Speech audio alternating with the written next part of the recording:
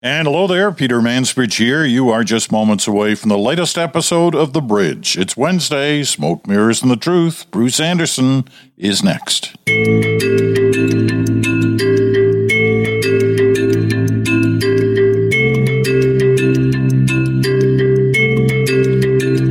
hello there in Stratford, Ontario today. I'm Peter Mansbridge, and welcome to Smoke, Mirrors, and the Truth. We call it Smoke, Mirrors, and the Truth because we're always looking for those kind of moments, issues, plays that are impacted at times by the way they are presented to the public. And are they presented in such a way that it, encourages you to think one way about whatever that impact of that issue is? So we have a number of those on tap for today, and we're going to start off with Ukraine because clearly the most dominant issue of the week on Ukraine was the revelation of the atrocities that have taken place there. And as far as we're concerned, the Russians executed cold-heartedly a number of Ukrainian citizens, could be in the hundreds. Shot them in the back of the head, their hands tied behind them, their legs tied. Women raped and then murdered. I mean, there are horrible scenes, and we've seen the images. So for the world that is supporting Ukraine, there is no question about that. None at all.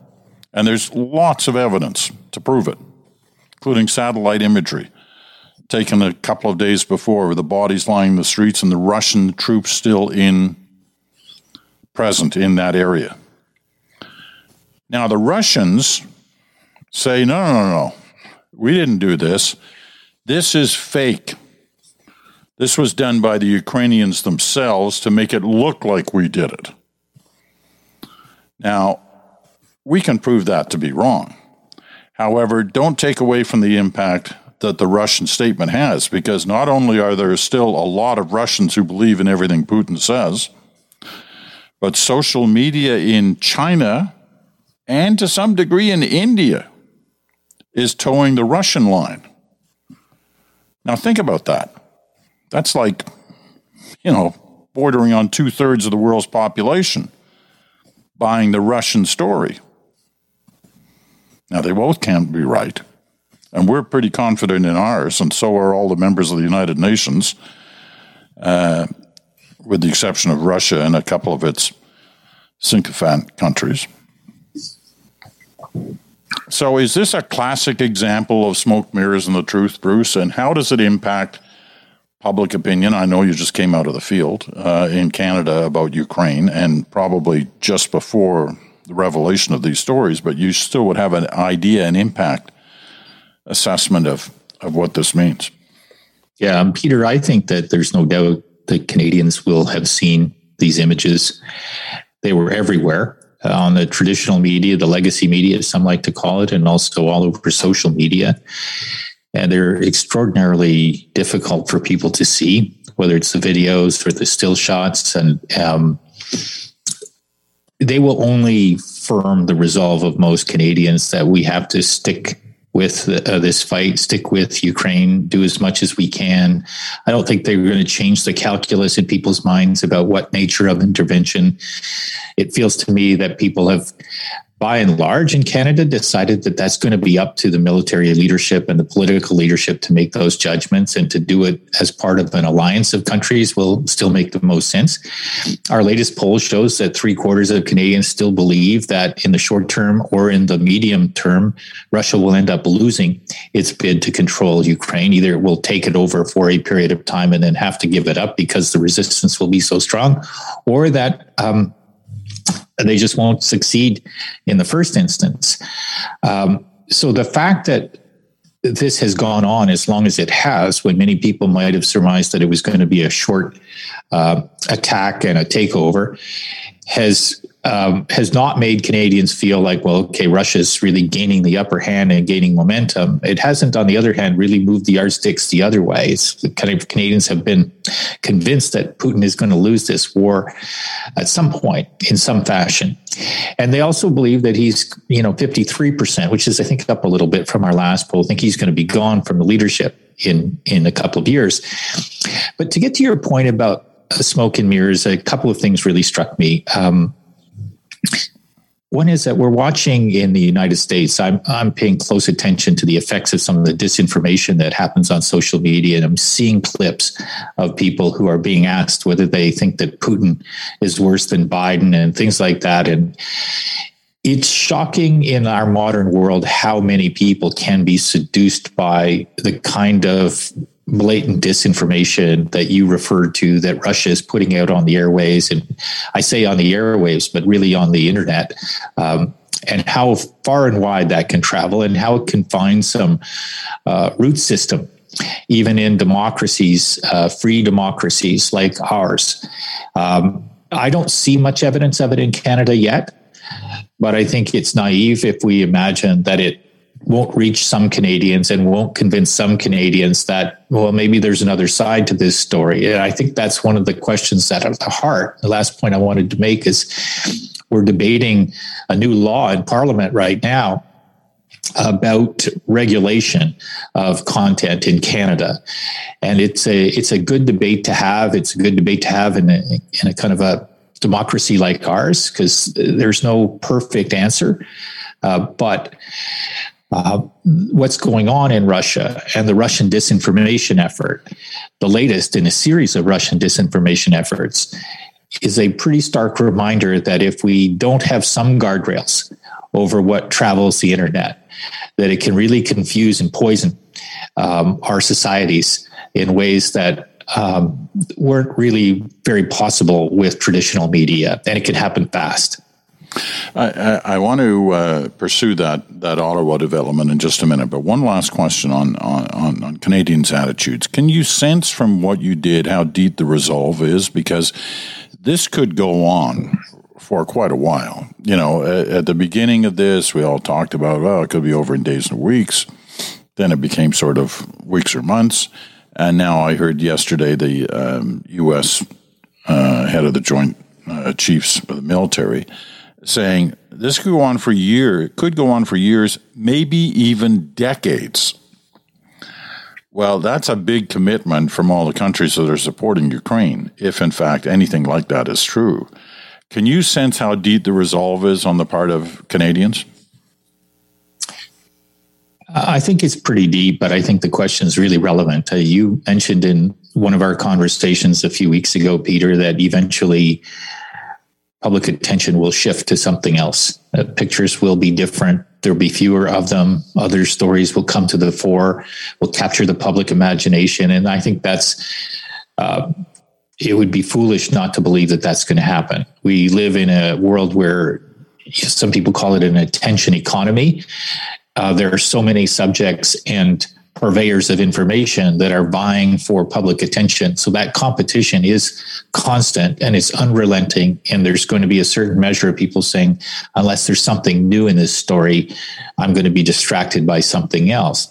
That doesn't mean that their resolve to support Ukraine against Russia will wither. And the reason I say that is that unlike other conflicts, where you could say that over time, the public will feel like the price being paid is too high relative to the sense of progress.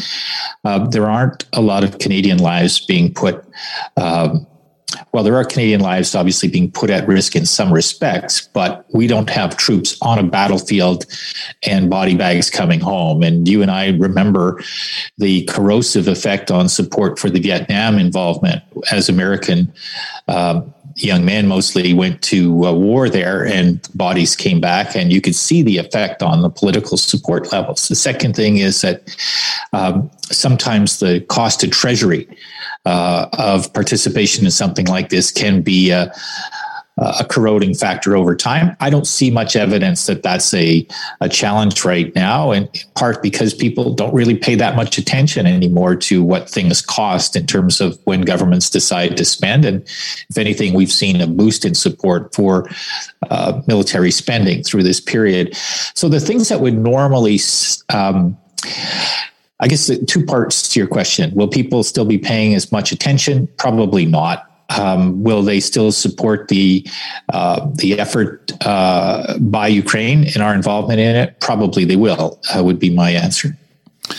Okay, let me touch on this point that you raised about basically control on the internet. Because an interesting speech yesterday by the head of the CRTC, the Canadian Radio Television Commission, which kind of monitors and to some degree controls the airwaves in Canada, and that includes the internet. I'm not sure how much controlling they're doing, but they're suggesting, at least in this speech, that there are going to be more controls, and yet they will not impact freedom of speech or freedom of expression.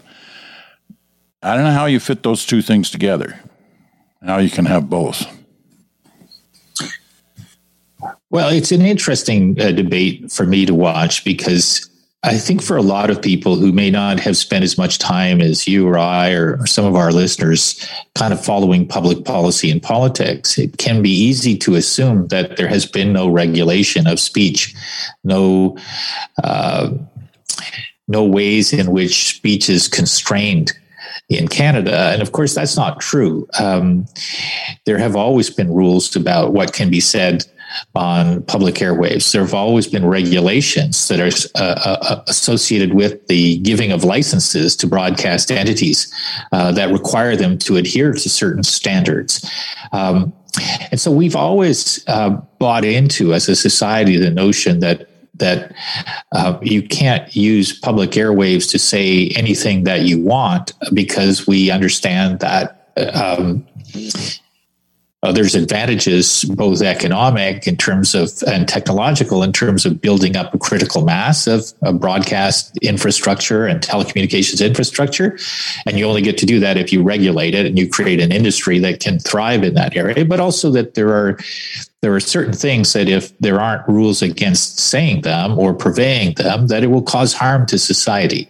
So the basic idea of some constraints over speech is a settled dispute for most people, although it feels in the hands of some politicians in the United States and a few in Canada as well, as though it's a completely new idea, that it's sort of fallen from the skies, and we're looking at this idea for the first time, and how outrageous it seems that Ottawa or anybody would want to constrain what we might want to say.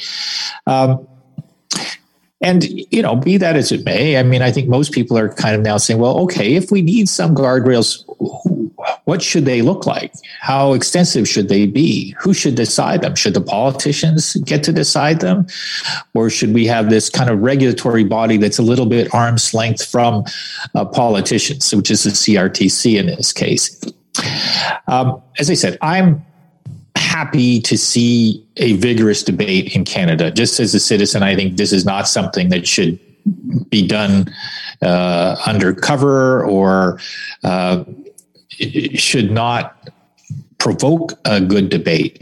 But I think on balance, the idea of the politician deciding day in, day out is a bad idea. The idea of a regulator is a better idea. And the idea of no regulation is a bad idea. And I think all we need to do to answer the question for ourselves, and maybe some people will have different answers than I will, is if we look at the internet and the history of the internet in recent years, and the CRTC had said yesterday, I think, or the day before, that they've taken a light touch with respect to regulation of online content. And I think that's true.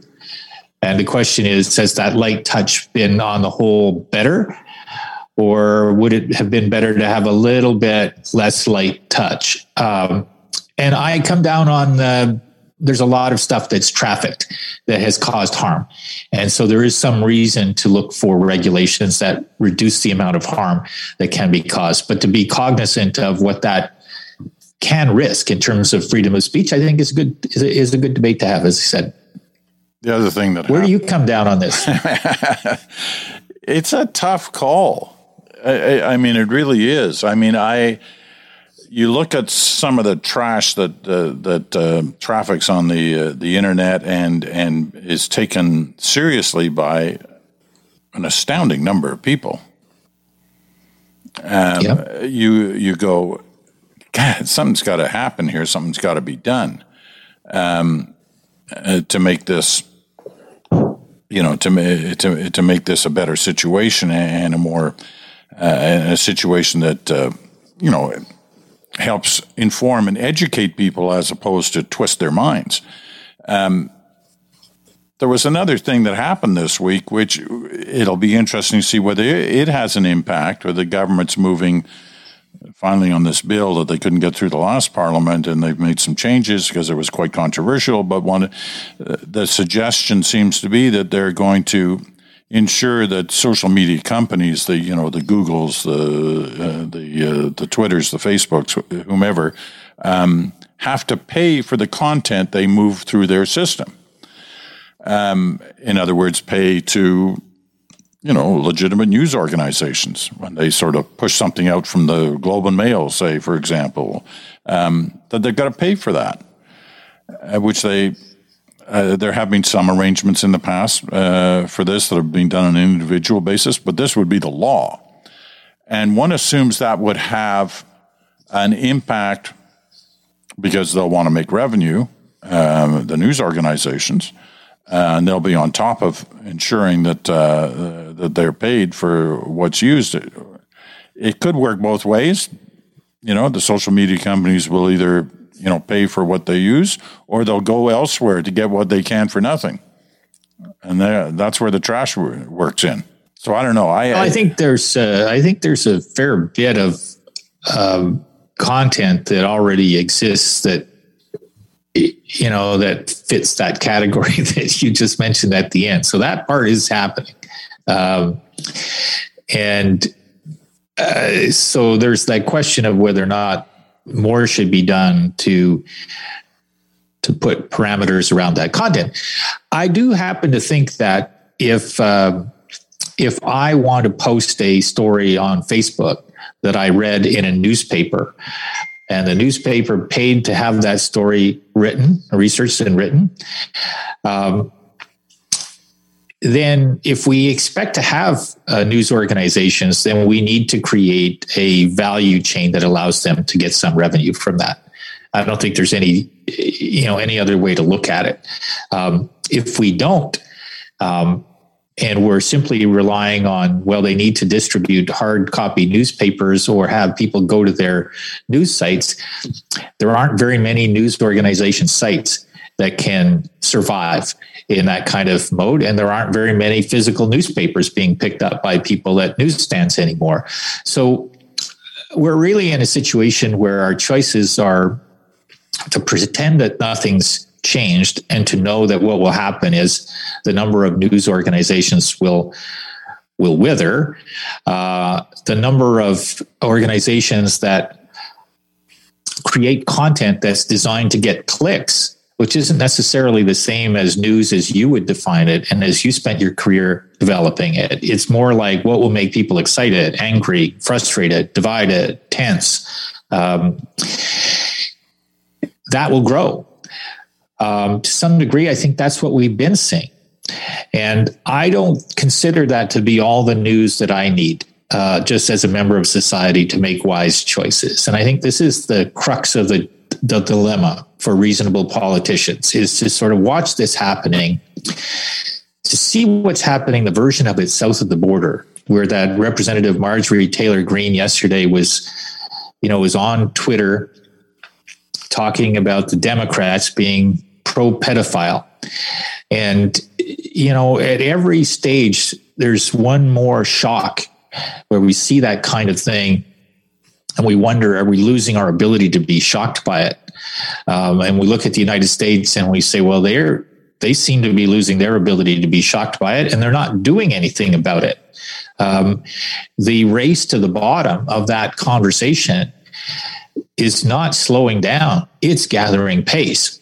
And I think we need to look at our society and say, is that what we want to see happen here? Do we think that there's a chance that it will happen here? Does the whole thing that we saw with vaccinations and blockades, is that a kind of a warning sign for us? There's a whole conversation about freedom, Trojan horse for a lot of these ideas that freedom means I get to say, I don't like the color of your skin or the faith that you choose, or you say that your sexual orientation shouldn't be something I have an opinion about. Well, what if I have an opinion about it? So I hate to sound like that old man yelling and waving his fist at the clouds, but some days I go, you know what, guys, like we got to pay attention to this. It's a problem. It's a problem. Yeah, we're going to take our break, but you used a phrase in there couple of minutes ago that we don't hear often anymore, newsstand, right? Which used to be such a big deal, right? The newsstand, whether it was one on the sidewalk. I can remember when I would be traveling in Europe a generation ago when, the newsstand in the city square of big European cities was like, there was lineups at it because you were getting, the New York Herald Tribune or whatever it was, which would give you everything from the day's news stories in English to the baseball scores from the day before, like it was a big deal. But even in our hometowns here in Canada, the store that had the big selection of newspapers, not just from across Canada, but from across the world, that was a big deal.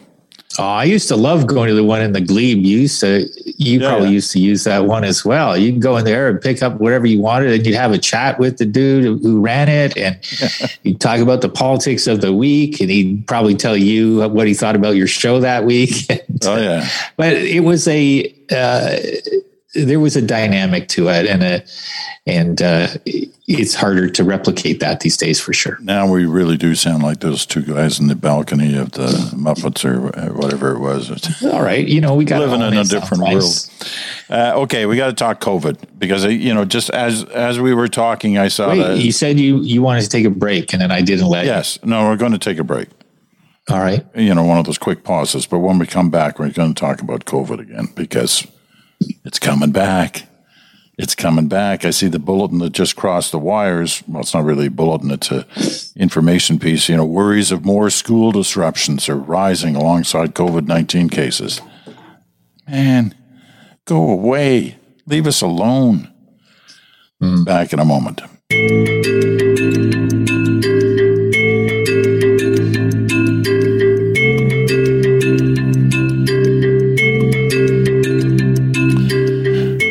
Welcome back. You're listening to Smoke, Mirrors, and the Truth on the Bridge. Bruce Anderson's in Ottawa. I'm Peter Mansbridge in Stratford, Ontario.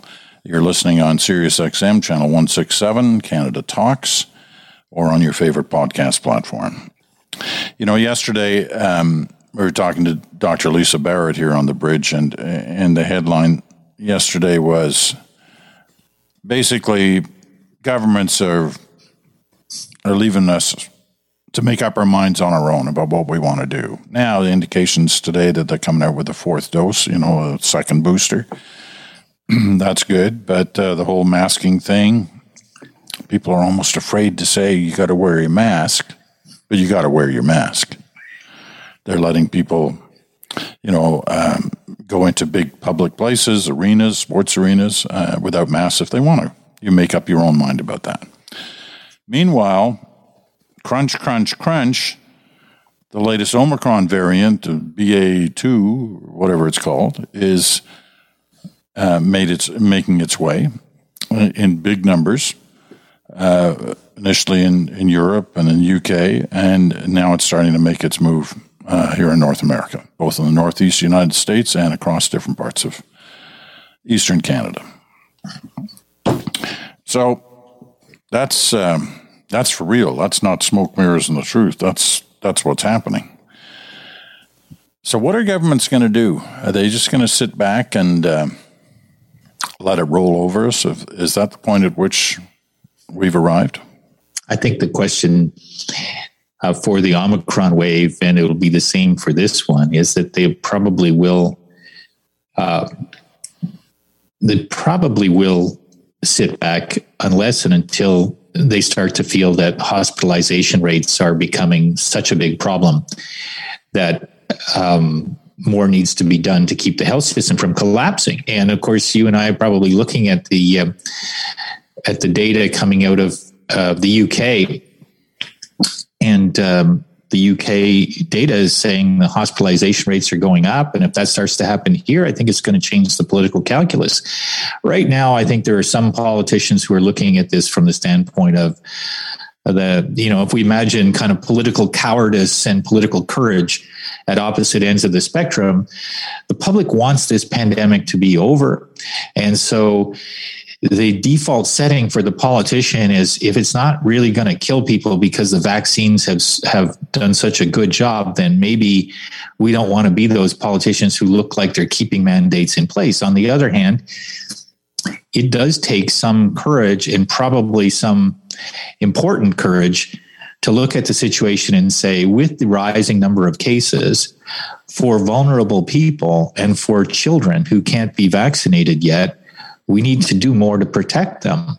And I feel this quite acutely because I've got 2 grandkids, and one is 4 and the other is 4 weeks. And so I'm in Ottawa, and the COVID is ripping through this community. And I'm going into stores, and in some stores, 100% are masked, and in others it's 50%, and in others it's 25%. And there have been events here. I won't name the places, but where, a bunch of people got together and 100 people apparently picked this up. Now, most of those will be mild cases.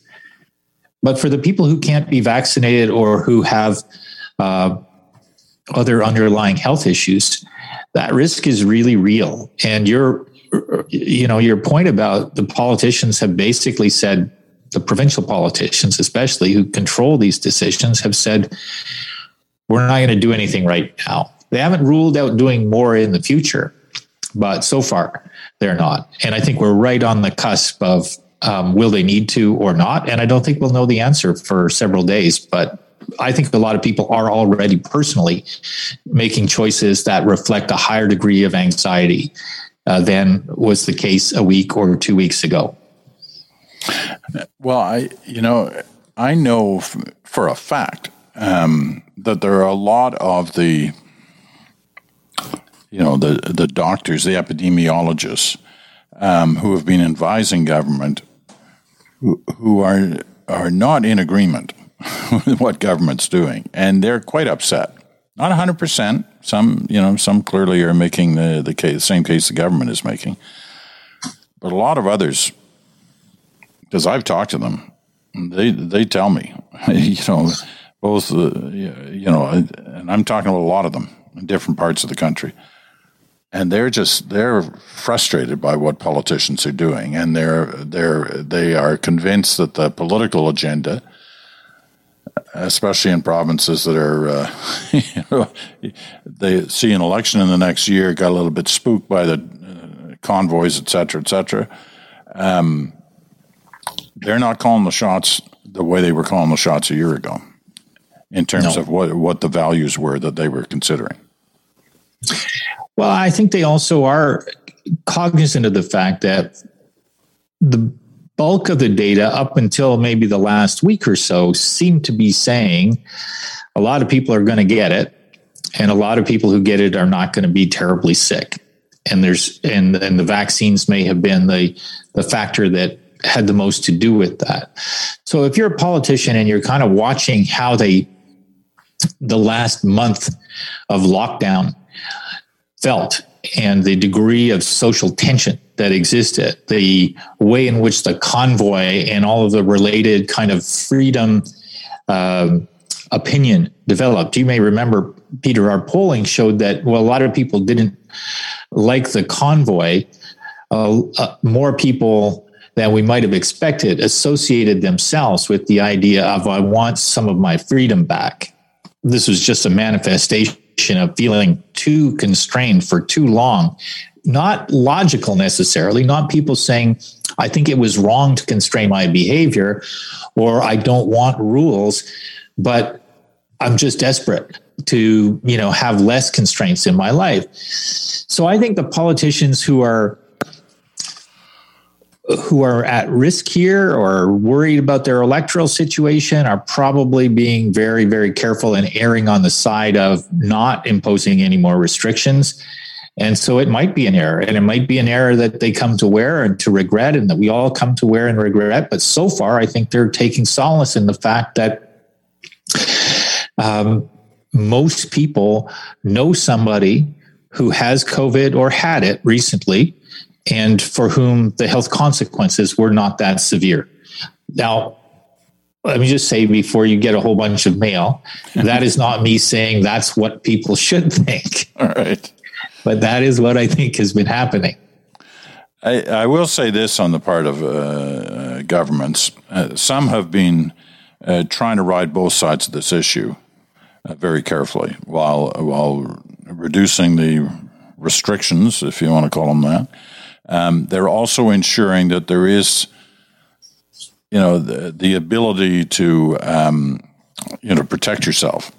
And it's on hand and it's available in good numbers. And, I'm thinking specifically of, Quebec, Ontario, BC, the whole idea of a second booster, the fourth vaccine. It's going to start rolling out like almost immediately for certain age groups. They've extended the kind of free test kits that were being available in certain, like grocery stores and drugstores. They're extending the time. They were supposed to end up, I think at the end of March. Now it's extended into midsummer. So they are doing certain things while at the same time doing other things that don't look like they're in any way controlling the spread. So they, we are at that point where a lot of people just say, "Hey, I've resigned myself to knowing that I'm going to get it, and I'm just, I'm fully vaccinated, I'm boosted up. It's not going to kill me. I'm convinced it's not going to kill me because I've done all the right things. So if I get sick for a week or 10 days, then I get sick for a week or 10 days and move on with life." I don't know. I guess that's what freedom is. I make that call. You want to say something else before I go to our quick last topic? No, let's go to the last topic. Okay. Tomorrow's budget day. Now, budget day used to be a really big deal in Canada. Not that long ago. They used to have budget speeches in prime time. It would be big network specials on all the television networks. Everybody would be dressed in their fancy budget clothes, and all the different special interest groups would turn up. Well, some of that still happens, but it happens in the middle of the day or 4 o'clock, right after the markets close, so as not to impact markets. But it is kind of just the basic highlights. It's kind of the first sentence of individual programs. But a lot of value is placed on the budget discussion, and we'll have a big talk about it on Good Talk later this week, when Chantal will join us, I'm sure. But is it also an example of smoke mirrors and the truth in terms of budget day? I mean, is it really just a big PR exercise? I actually think it's kind of a small PR exercise relative to what it used to be, but it is a small PR exercise surrounding an important part of the political process. There needs to be a budget. The budget needs to turn into pieces of legislative activity that then get debated and passed or defeated in Parliament. And the budget allows the rest of the world outside of government to have a closer look than they do at any other point in the year at the financial situation, and to hear what the government thinks is the forward-looking path of the economy. So I do think it's a really important thing. I do think in the past there was more effort to add the hoopla, to create that sense of excitement and drama and everything else. And I was just looking at, you remember when Mike Wilson had that budget? I think it was 1986. So this is going back a long way. Hard to describe Mike Wilson as dynamic and hoopla. Right. So, but Doug Small, who was the global TV reporter, got a copy of the budget and ran a story about it, and it turned into this giant scandal. And I guess there was, maybe there was even a court case. And and it wasn't even a copy of the budget. His cameraman, in taking the pre-budget day pictures of the finance minister with his feet up on his desk getting ready, saw a copy of the budget, and in one shot, it's sort of a glimpse in a corner, saw something about let's say it was $100 million. Deduction on something. And they had to change the budget. Had to rewrite that sentence. That's right. And so fast forward to today, and I, open up the news site that I use to sort of see what's going on. And there are stories there that are pretty clearly leaks. And not accidental leaks, not somebody with a camera kind of shooting from a distance, catching a piece of information. But, some years ago, people in government figured out, well, if everything in the budget is essentially secret until the budget is read at 4:00 on budget day, then what happens to the news coverage of it is you get like 10% of the coverage on the substance of the budget, and 90% of the coverage is on people having issues with it, saying, I don't like this part of it. This part's okay, but that part sucks. Or, why did they do it? What is the political math? All of the stuff that's other than here's how this budget is intended to help people. And I think that governments correctly surmised that it was bad political communication strategy to hold back all of your messaging until the measures are announced in the House of Commons at 4:00 on a Thursday afternoon or whatever the normal day might be, but it's Thursday this time. So I don't think it adds up to that much hoopla relative to, Mike Wilson. I'm looking at this old picture of him with his new shoes. Maybe we'll see some new shoes on Chrystia Freeland today, but it kind of feels hokey to me to do that. I don't think I would do it if I was her.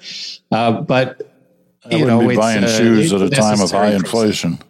That's not the signal they want to send. But one thing you can almost be sure, if there's been a constant for most of the budget speeches that I can recall back into going back a long way, is they're pretty boring in the moment. Like they're unless they make them short. And then there were a couple that were in the sort of 15 to 20 minute range you could watch, but some of them go on forever. Like an hour and a half budget speeches are ridiculous. And these aren't the great presenters. I mean, you got to think back to, John Crosby was probably the last one, and his budget was a disaster. The government fell as a result of it, but at least it was fun to watch.